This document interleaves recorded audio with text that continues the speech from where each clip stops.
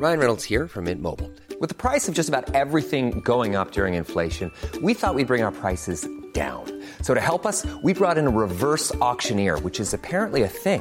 Mint Mobile Unlimited Premium Wireless. How to get 30, 30, bit to get 30, bit to get 20, 20, 20, bit to get 20, 20, bit to get 15, 15, 15, 15, just $15 a month?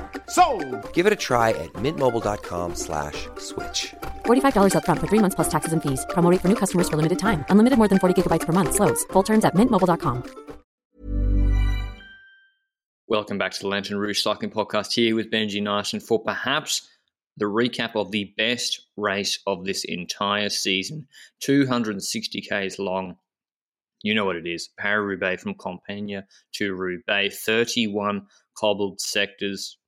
I don't know how many kilometers of cobbles. The weather conditions were atrocious. Wout van Aert, MVDP, Quickstep, they were the big favourites. As always, this show supported by our show partner, Le Col. But when it kicked off, Benji, as expected, the fight for the break was pretty fierce, given what we saw yesterday in the women's race.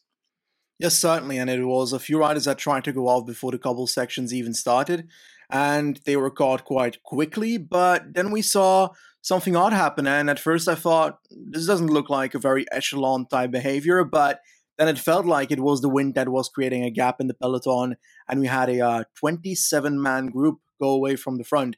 And when you've got a 27-man group going off the front before the cobble sections even start, then alarms should be going off with every team that is not in that group. But we had quite a few teams involved, the likes of Lotto Soudal with 3 riders, Vermeer, Sweeney, and Van der Sande, Os for Bora, Ballerini and de Klerk for the Koenig Quickstep, Affini, Rosen, and Van Hooijdonk for Jumbo-Visma. We had Jasper Philipsen, your pick for the day, on the breakaway when it comes to Alpecin. We have Van Asbroek with Israel, Scoyens for Trek Segafredo, Haller, Fred Wright for Bahrain. We're in half the list right now, so I'm sorry for your ears. Van Avermaet, Kung, Bissiger, Carvalho, Lengen. Then 3 riders from Ineos in this breakaway, which is something that you often don't expect anymore in races like this, I feel like.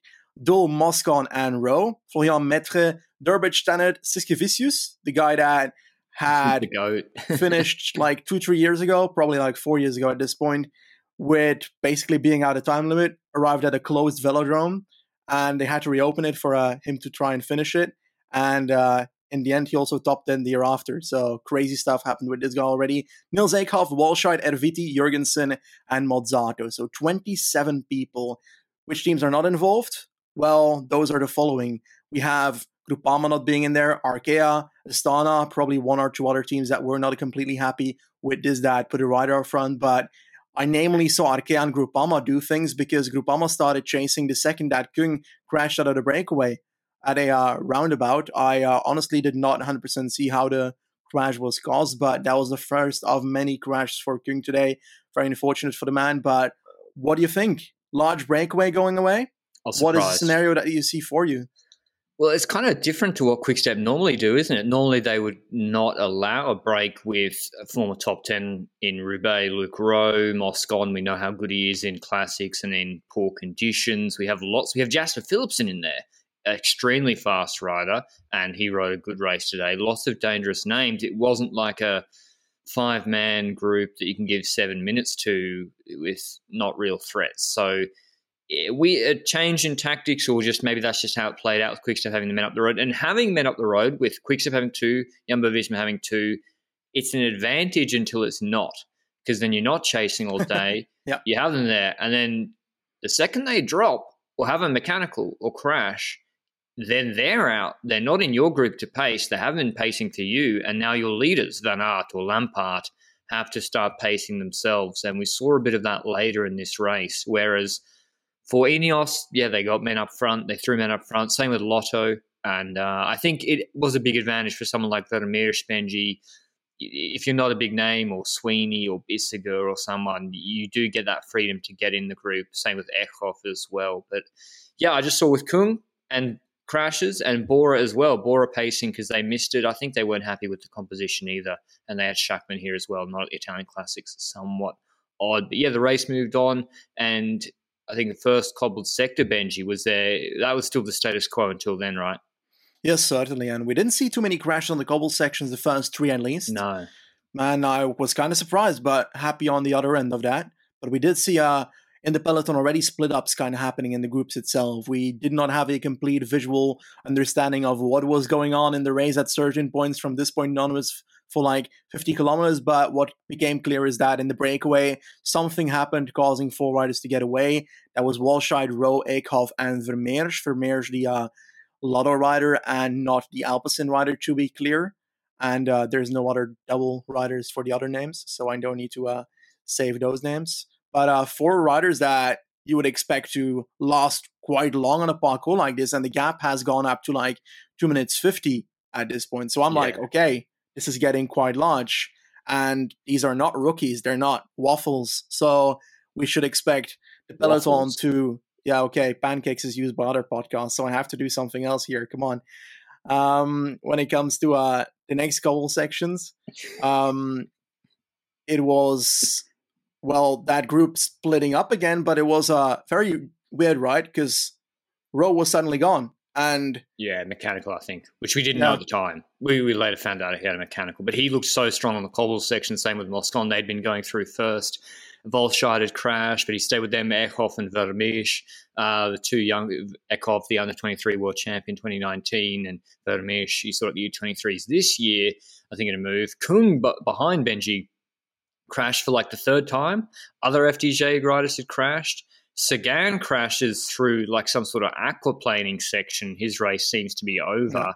And so we're just counting up these crashes. Quickstep had been, I hadn't really seen them. Then suddenly we do see them in like the Van Aert MVDP favourites group with Stieber, Seneschal, Asgreen, Lampard, Bert van Leeuwenberger. I think I'm not missing out anyone else there. But eventually, Eekhoff and Vermeers go solo on that group. Not duo. Oh, true. That's a definitional issue there for me. Benji speaks better English than me. Eekhoff and Vermeers go in a group of 2, and they get 50 seconds on group 2. Initially, Eekhoff's sitting on, Vermeers is doing most of the relaying. If you are the strongest, Benji, and this is like 100% hindsight is always going to apply to this, if you go solo, if you do actually have some semblance of legs, it seems to be the biggest advantage at this sort of conditions. Volscheid crashing, Kung crashing, Bowen crashing. If you just can take the cobbled sectors with nothing in front of you, if you have good legs, at least you're taking that risk out of the equation.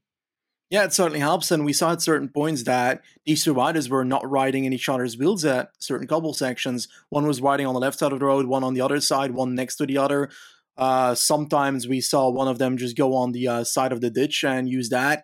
And that's something you usually see in groups, yes. But with 2 riders, it's just a bit more special to see their tactics and whether they perhaps had that in mind, the potential crashing of the other rider. Because Walscheid crashed, and as a consequence, they were loose. So they know it can happen in a group because it just happened to their competitors in that breakaway.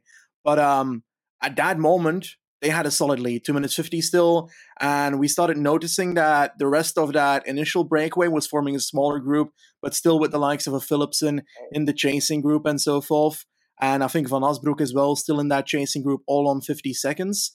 And in the peloton, with 1 or 15 kilometers to go, we see Van Aert take control on one of the cobble sections, and the group basically gets thinned down to like 10, 15 riders at this point. And like in previous years, like non-rainy, muddy years, the gate to hell is through Uidenberg. And right now we're going 150 kilometers before the end with 10 to 15 riders. That is outrageous. And is it too early for Van Aert to take on this stuff?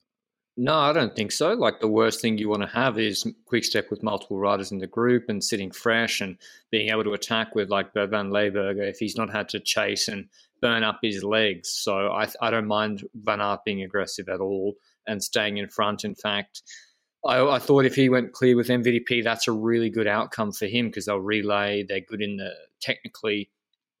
I just thought we saw Timo Rosen and Van Hooijdonk in that group ahead, and then we were coming up to the really important cobbled sections.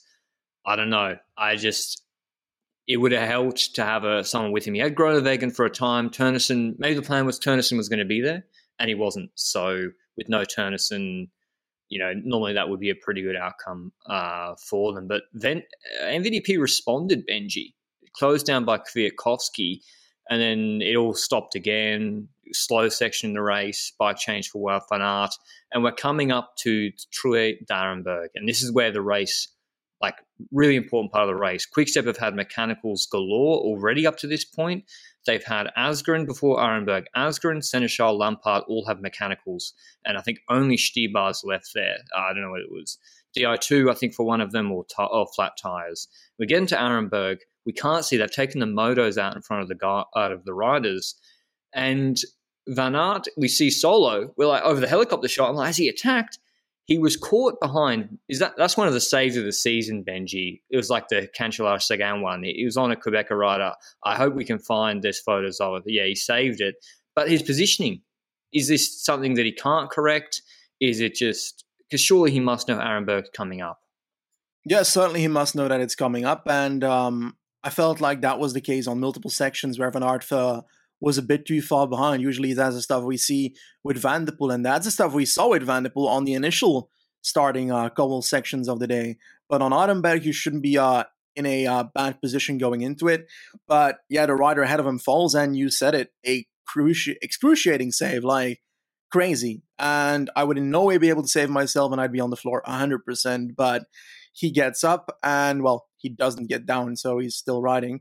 But he keeps on riding, and he's on a gap of like, it's not even that much, but the fact is he has to like get back up to speed. And when you're being on cobbles, and especially on a 5-star sector like True-Darenberg, you're not going to reach the speed that Van der Poel is hammering at the front of the group ahead, because Van der Poel has decided that this is the moment for him to go. Perhaps he knows that Van Aert is behind, which is a logical conclusion to then go and start hammering it a bit, considering, well, he's your competitor. So keep going, man. And, well, we had a bit of a chase going on, but it seemed like Van Aert was more and more dropping to the group behind him, but also was catching riders from the front. So you started having like two groups chasing each other. Then something happened in the first group, right? A quick note on our show partner, Le Col. In time for Paris-Roubaix, and given that one of their ambassadors, Johan Museo, is well noted at Roubaix, a classics legend, Le Col have brought out a Mapai Quickstep Le Col throwback jersey, which I think looks incredible. Le Col have been supporting the show since its inception last year. If you want to check that jersey out and any other kit from them, you can check it out at www.lecol.cc. Big thanks to Le Col for supporting the podcast. No, what happened in the first group? Oh, it's the crash of Pedersen. Yeah, that was terrible. From Luke. So Luke Road had the mechanical, and yeah, he swings out across the road and just chops Mads Pedersen on Arenberg, breaks, like there's a photo on Trek's Twitter, I think, breaks Pedersen's front fork in half. Pedersen's out of the race. So I was like, yeah, it's a bit of a shame to see that. And we saw something similar with Kopecky yesterday, who inattention, she's like trying to get to the right side of the road to get her thing changed, and get her bike changed, and she just crashes out another competitor. So yeah, a bit of a shame to see that. But we see Benji ahead of, with Van der Poel, who's sort of attacked and created a gap, Colbrelli, Bovin, Matteo Jorgensen. Who are these two, the last two riders? Remind the viewers or the listeners who Guillaume Bovin and Matteo Jorgensen are. Jesus Christ, I should have prepared for this one. When it comes to Bovin, we know that he's Canadian champion. He was decent at Flanders last week. We mentioned him in the podcast after the race that he came 17th and was quite a surprising result. But apparently he's in good form right now, because he was in the group with Crazy bloody Mathieu Van der Poel. And well, that's a very strong performance. Now, he's riding for Israel. I honestly haven't seen outrageously great results all round from him. So this is definitely one of the best races, if not the best race of his entire career. But he has done quite decent in, like, From an Ardennes Classic is a race that he won. And I think it's the only non-NC race that he ended up winning. He once got second in an Italian Classic. But yeah, this is just by far his best race of his career. 100%. And there's nothing else we can say about it.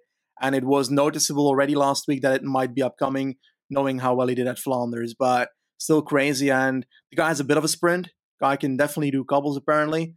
And yeah, a real surprise that he's there. Jorgensen, we know that he's very talented. But in all honesty, I did not expect him to be there either. He seems to have a wet weather buff. At Tour de la Provence in that weird uphill sprint, he was really good. Maybe he's a young American. He's really hard to classify what sort of rider he is right now. He's very versatile, as Benji said. But yeah, Van Aert did close back that Mathieu van der Poel group. I'm not sure the others, they weren't too willing to pull Hausler was back as well, mate. Come on, announce it. Hashtag announce Hausler. Benji was getting the spray paint ready for his hair. Stybar was back, although he didn't look as good as Van Aert at all, and he was already put on a gap when Van Aert was closing it. And so eventually Colbrelli went solo out of a group that wasn't functioning too well. There was a bit of a lull in the race with maybe 92 to 75 Ks to go. So yeah, Colbrelli went solo. He got 40 seconds and caught up to Florian Vermeersch and Niels Eckhoff. And had Moscon, where was Moscon at that point, Benji? Was he still in the group behind? And there's still this group of breakaway people, like the remnant side. We didn't even know who was in there. There was Philipsen, I think. We had Issager, some other riders as well, Baptiste Plancart, still Rosen and Van Hooijdonk. But we also saw that the two Jumbo riders both crashed and then had a mechanical, which is a big problem for Van Aert after Groenewegen dropped as well. And then MVDP had a bike change, lots of mechanicals. The next big action was in Tilloy, Assas et Rosières. MVDP attacks in the saddle. Lampard follows and then gets dropped by MVDP, who was taking the corners ridiculously well. Who else was following? Hausler tried to. Haha. Well, he did it for a bit. Come on, give him credit. Give him credit, man. For a bit, he tried to follow. But what did you think of MVDP's strategy here, Benji? With Philipsen up the road, animating the race. It's the way he likes to race. I guess he knew that Van Aert was under pressure and Van Aert was having to chase behind with, he had about a 34, 36 second gap on them. I think he actually looked like he was trying to use his technique to try and attack better than other people, because he was... For his attack, before he attacked, he was moving up on the right side and was taking the inner corner while all the other riders are just going slower around the bend. And that is just an ability that gives him so much, because he instantly had like 10 meters on people. It took quite a bit for other people to join him again, those three riders that tried to follow him, but he just dropped them on the same cobble section once again. So outrageous attack from that point onwards. And I was expecting, okay, Philipsen's at the front. What is he going to do? Is he going to call back Philipsen? Will they wait until they get a bit further in the race? Will they try and have Van der Poel close it down himself? And I didn't really know what was going to happen, which one they were going to choose, but I also wasn't sure how much energy Philipsen still had in that second group. And we also saw that at the front, Florian Vermeersch and Eekhoff were actually getting caught. So by that chasing group once again. And then eventually we would still have attacks from that group from that point onwards. But we had Van der Poel on the chasing, and Wout van Aert was outpositioned on that cobble section. Do you think that, we just mentioned already, it was a mistake already on Arenberg, but once again, and it is costing him. It looked like he was trying to go onto the right side of the road and pass people to try and react, but just way too far behind, Yeah, and it has a sort of a domino effect. Arenberg is where it all starts to go wrong for Van Aert, and then you're always on the back foot after that. There's limited time to move up before the next sector. You've burnt energy where other riders have been in the front. You're having to move around other riders, avoid crashes, avoid spectators, avoid the cars, the motorbikes. The motorbikes crash so many times today. Everyone is completely brown and muddied. It's very difficult to see who is who, and Lampard has another mechanical. Suddenly, we see Gianni Moscon, who's in a group with, I think, Florian Vermeersch and Tom van Asbroek. Moscon goes solo. He'd been better than them on the cobbles sections, goes clear, and those two, I believe, go back into the breakaway group, which had Philipsen, MVDP, Guillaume Bovin, and a few other riders.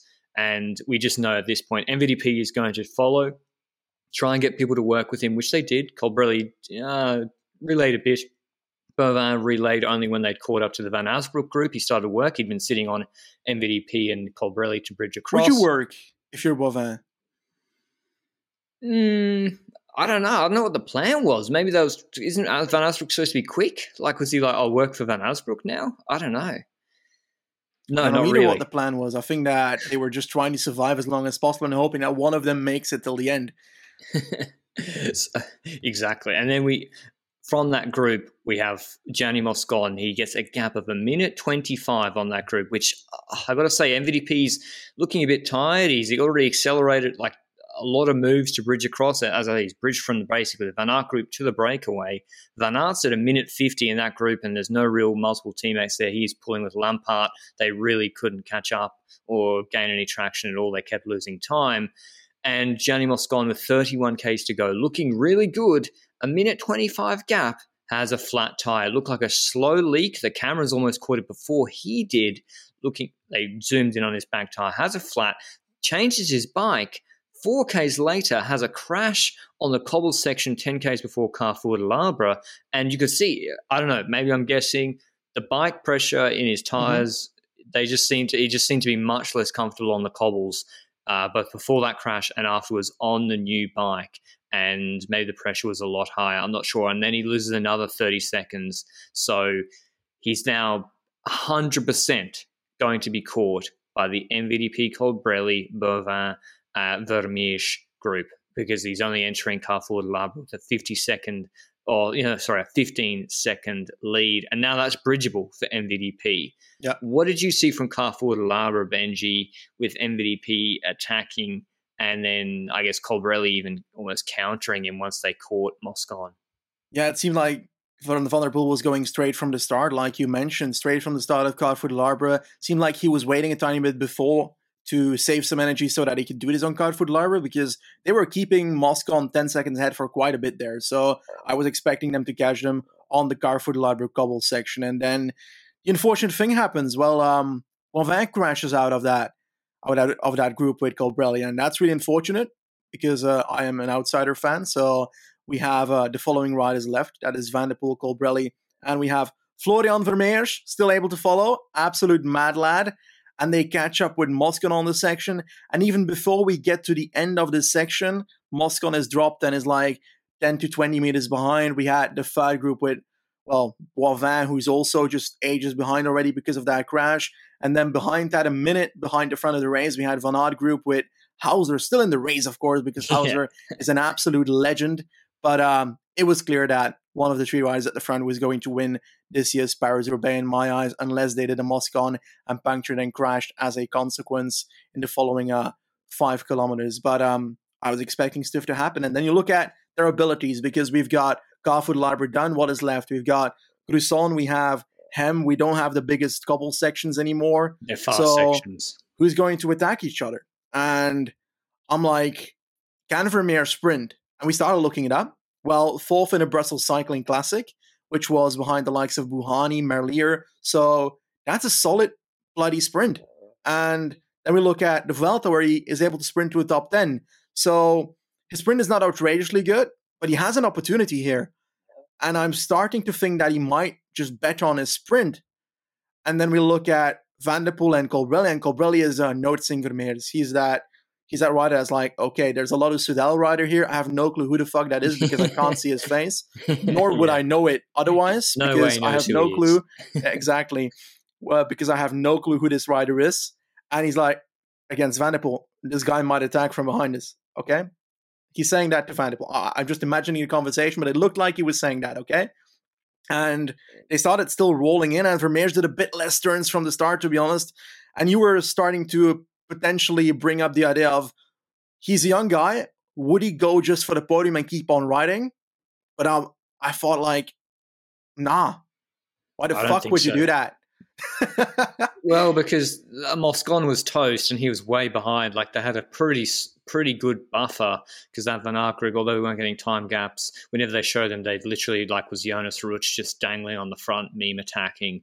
And as you said, he's quick. I was surprised to see Benji in the last 3Ks, Vermeers throw in a dig, immediately marked by Colbrelli. And I was thinking, is Colbrelli, beaten by Valgren in the sprint the other day? By Benoit in the Benelux Tour. Yeah, is Colbrelli going to rely on his sprint here? Would he go solo? He'd thrown a dig at MVDP on Carrefour de l'Arbre. MVDP is the better sprinter on paper, but MVDP didn't react, and MVDP said afterwards he wasn't feeling good with 30 Ks to go. I was just surprised with the Vermeersch attack. I think he had the element of surprise, being the underdog, and it was a bit like the Krohn effect in the Catalonia Stage 1, although these couldn't be two different races. And so they go to the velodrome together, MVDP leading on the front with Vermeersch laying off behind. You just know he's going to have a big dig behind, like long range to try and catch them napping. Colbrelli's constantly looking at him, and Vermeersch goes with 200 meters to go, boxes MVDP in a little bit, who then can't get out, and Colbrelli comes in onto Vermeersch slipstream. They then pass Moscon, who's doing his second to last lap, forces them out wider. Colbrelli comes around the outside of Vermeersch in the sprint and beats him by nearly a bike length, winning Paris-Roubaix. MVDP third behind Vermeersch. Bam! For Sonny Colbrelli, winning Roubaix Benji. The first time he's ever done it. All the podium, the first time they've ever done Roubaix.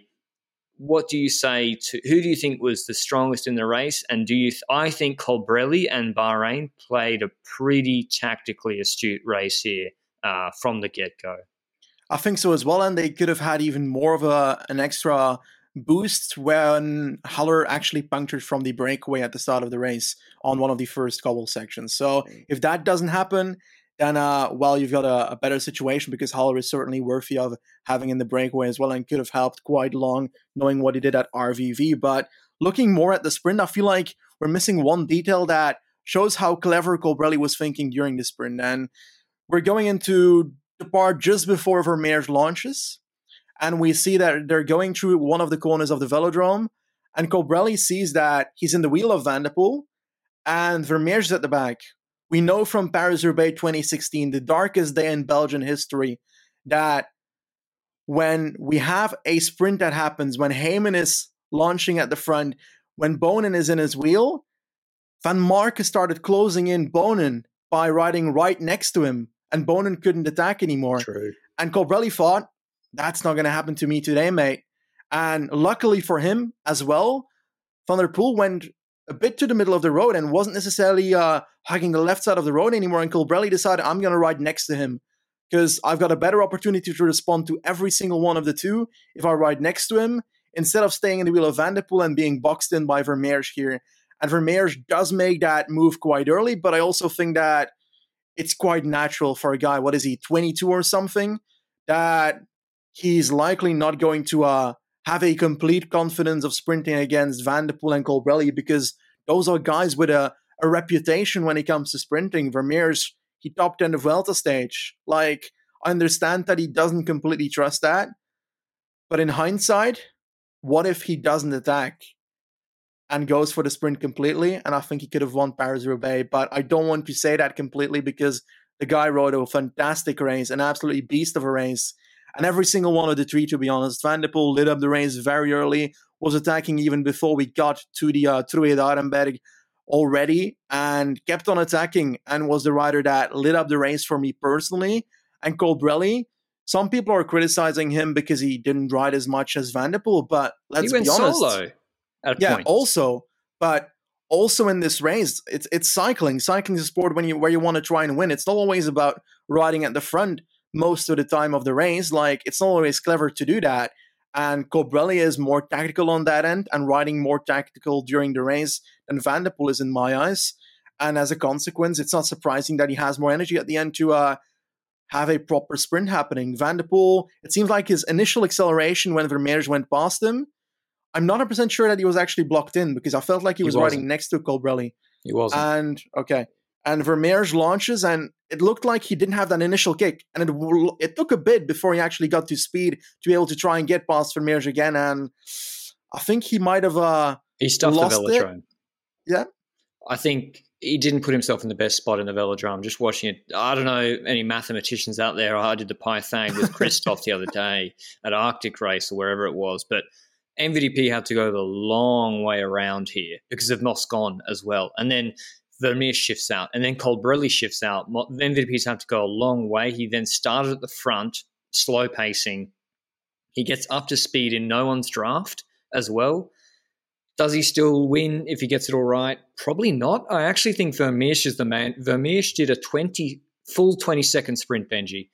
That's a long time at the end of Roubaix to do a 20-second sprint. I know he's going for a Heyman-style sprint, but his initial kick I'm watching, his initial kick really got Colbrelli. It's really strong. Yeah, it really got them off. And it's actually the endurance of Colbrelli being able to keep going that gets him back and then over the top of Vermeersch. But Vermeersch put a couple of bike links into them initially. So this is, I'm not criticising the young kid that came third at Roubaix in his first attempt. I'm just saying I think he was good enough to win today, and he maybe, But anyway, he'll have more opportunities to come. But here's the final top 10. Colbrelli first, Vermeersch second, Van der Poel third, all debutants at Roubaix, then Moscon, Lampard, Laporte, teammate of Van Aert next year, Van Aert, Van Aspbroek, Bovin, and Hauser. The favourite, Benji, Van Aert for today.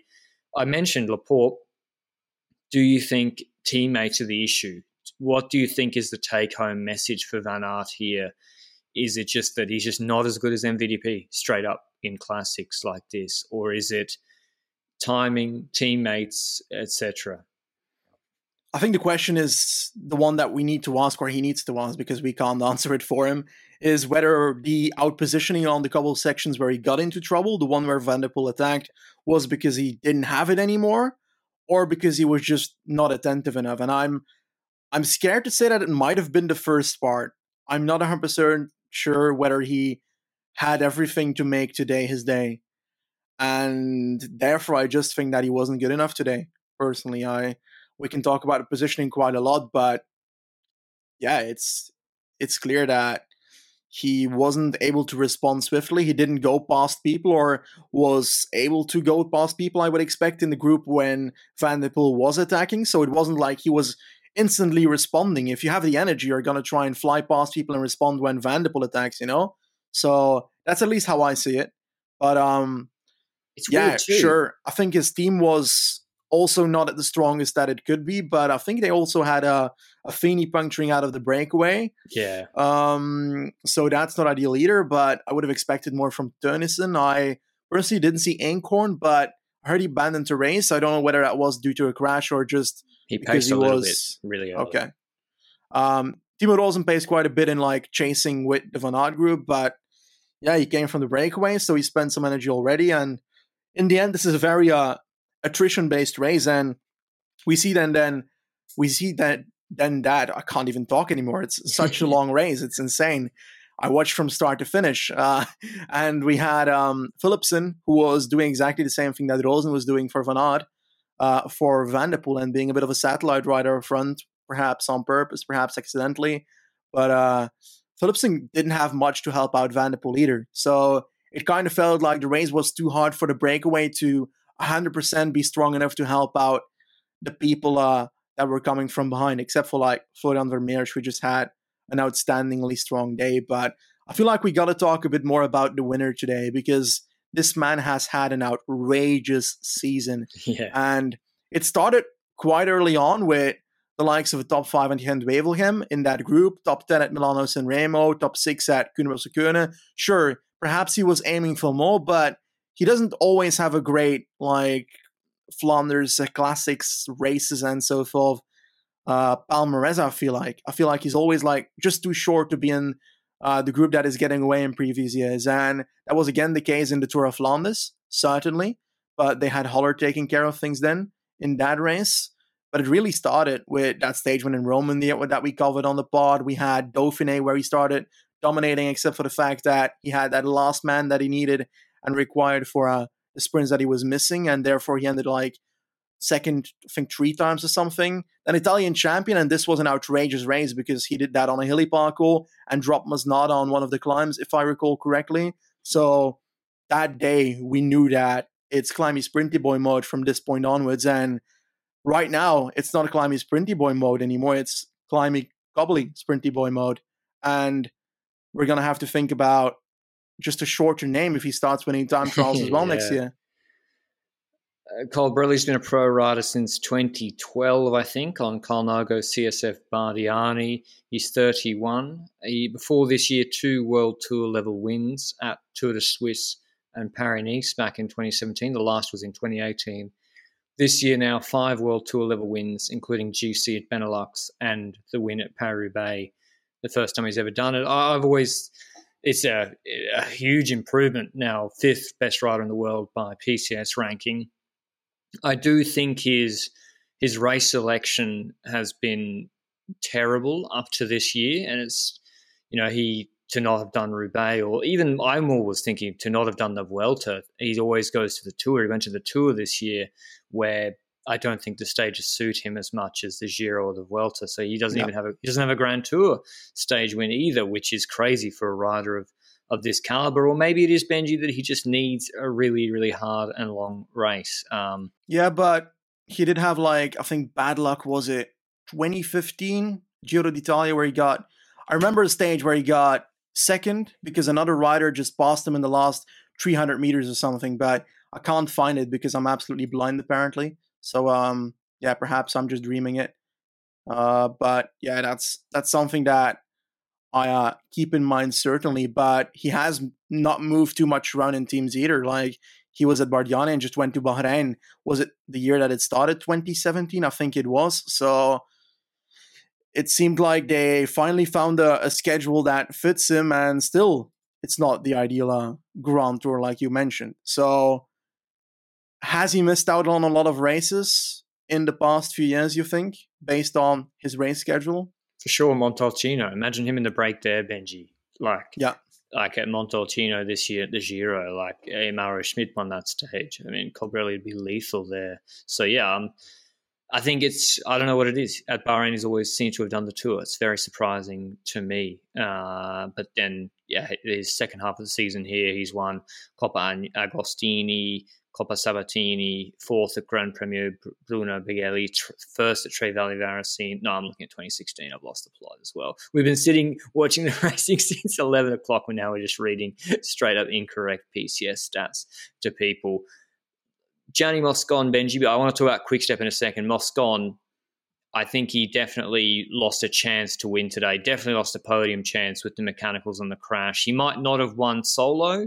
They might have caught him, but I think they would have caught him with 5-7Ks to go after the cobbles. And what a ride from him today. Incredibly impressive. Off to Astana next year. That's the sort of classics buff that team really needs. Yeah, I think you jinxed it for this year, by the way, or me. Because I called at 40K to go that Moscon was winning today, and then a few minutes later he ended up having that puncture. But then again, I blame you for the ultimate jinx, because you in January said on the Ineos podcast that this man would be podium a monument this year. Yep. And fourth. He got fourth. What a terrible take. Fourth after crash and mechanical. He's doing Lombardia still, so there is an opportunity still, Lombardia with Remco, Pogacar, Roglic, and probably Colbrelli win that now. He's not riding it, apparently, Colbrelli. Quickstep, not a good Roubaix from their perspective, Benji. I was very, very high on Quickstep. One rider in the top 10, and then the next best, Stibar at 26th. I just think, is there anything that could have changed? See Asgreen, de Klerk, Seneschal finishing 20 minutes down, or is it the just tire brand? Yeah. They had a lot of punctures with their team, so I guess that could have changed quite a thing. But on a serious note, Asgreen punctured. I think that Lampard had a puncture as well. I recall Seneschal having was it a rear wheel puncture or was it a front wheel puncture? I think you said it just before the podcast started, but it seems like, looking at your face, that you completely forgot which puncture it was, right? Yeah, I just know that those guys, before every pivotal cobbles section, pretty much they were off the back inexplicably. Like when Asgreen was there, he was on the front pulling quite well and then suddenly disappeared. So, well, Lampard still came quite close, because ending fifth. He chased back. A Lee Bridge would have been a big gap to that group. And then to come fifth and he was pulling is pretty impressive from Lampard. So he beat Laporte in a sprint and Wout van Aert. Yeah, exactly. And he beat pretty comfortably as well. Any other funny things or notable things today, Benji? Poor old Sepp van Mark, mechanicals, crashes. Whenever the camera cut to him, he'd get back on. Camera showed him, he'd then crash, have a mechanical. Any other things like that you want to point out from this race? GVA's pain face. Yeah, GVA's pain face definitely exists. He also actually crashed out of that front group and was looking pretty good throughout the race itself, so you never know what could have happened if he stayed up. But it seemed that the first two cobble sections that he was already trying to ride 20 meters behind everybody because he seemed a bit scared when it comes to the road surface, and I can't blame him looking at how the roads were today, despite there not being as many crashes as I would have expected it, luckily. But one thing I do want to mention is that at a certain point in the race, we saw a guy from Cofidis who started braking with his foot on his back tire. Laporte. How? Why? Because his brake didn't work, I guess. Yeah, just for old school memes. It was great stuff to see like that. Hopefully, comment down below if you're watching or tweet at us. What were your memorable moments from Roubaix? The things that you only see in Roubaix, that is one of them. Christophe Laporte using his back foot to brake. Hausler just appearing out of nowhere on MVDP's wheel definitely had Benji scared for a while. I got a little bit excited about Philipsen for a while. But yeah, we're super excited. We will have a preview of Lombardia, the next monument coming up. We might do a little, I don't know, we'll see what pods we'll have in the week. There was obviously Emilia yesterday, which was a crazy good race between Roglic, Pogačar, Evenepoel, Almeida, as well as Mike Woods. But yeah, that's all from us regarding Paris-Roubaix, a memorable edition. I'll have the highlight video up once I gather my thoughts. Benji and I are still in a little bit of shock. But yeah, who was your favourite rider of the day? Who do you like for next year? Is Vermeersch the next Dillier? Or is he the next Tom Bonan? There can be only two polarities. There's nothing in between. I think he's not like any of them personally because the guy can actually time trial decently. But if I have to make a prediction, he's Belgian, so he's clearly going to have a better career than Dillier at the moment. Then again, Dillier had quite a bit of injuries, so kind of feel bad saying that personally. But nonetheless, I do feel that this is not a one-trick pony idea. We said at the start of the year, or we mentioned it on the Lotto Soudal podcast, that we were expecting something from him. Again, it was like top 10 Flanders that I was expecting, but apparently it's top 3 in Roubaix. Close enough, I guess. But all in all, it's awesome to see that happen, and it's cool to see that Belgium's got some talent. And if I recall correctly, this guy was riding the U23 World Championships last week. Yeah, I know. Everyone got mad at Schmidt for sandbagging, but yeah, he was there as well, which is just crazy, and he didn't win. So that obviously means that Gurmai could have won today if he started. I would have loved to see UnoX here as well. But that's all from us on Paris-Roubaix. We've enjoyed it a lot this weekend, an incredible weekend of racing before the first women's edition and now the men's today. Hopefully, I personally think they should keep it separate next year so we can focus on both of the races in full. Yeah, and then I don't need to wake up that early if it's in the morning, for example. True, exactly. That hurts. Like Lacourse is on at 11 a.m. It's very difficult to watch, or it finishes 11 a.m. rather. But yeah, until whatever we cook up during the middle of the week, follow us on Twitter for details of that. See you. Mom deserves the best, and there's no better place to shop for Mother's Day than Whole Foods Market. They're your destination for unbeatable savings, from premium gifts to show-stopping flowers and irresistible desserts. Start by saving 33% with Prime on all body care and candles. Then get a 15-stem bunch of tulips for just $9.99 each with Prime. Round out Mom's menu with festive rosé, irresistible berry chantilly cake, and more special treats. Come celebrate Mother's Day at Whole Foods Market.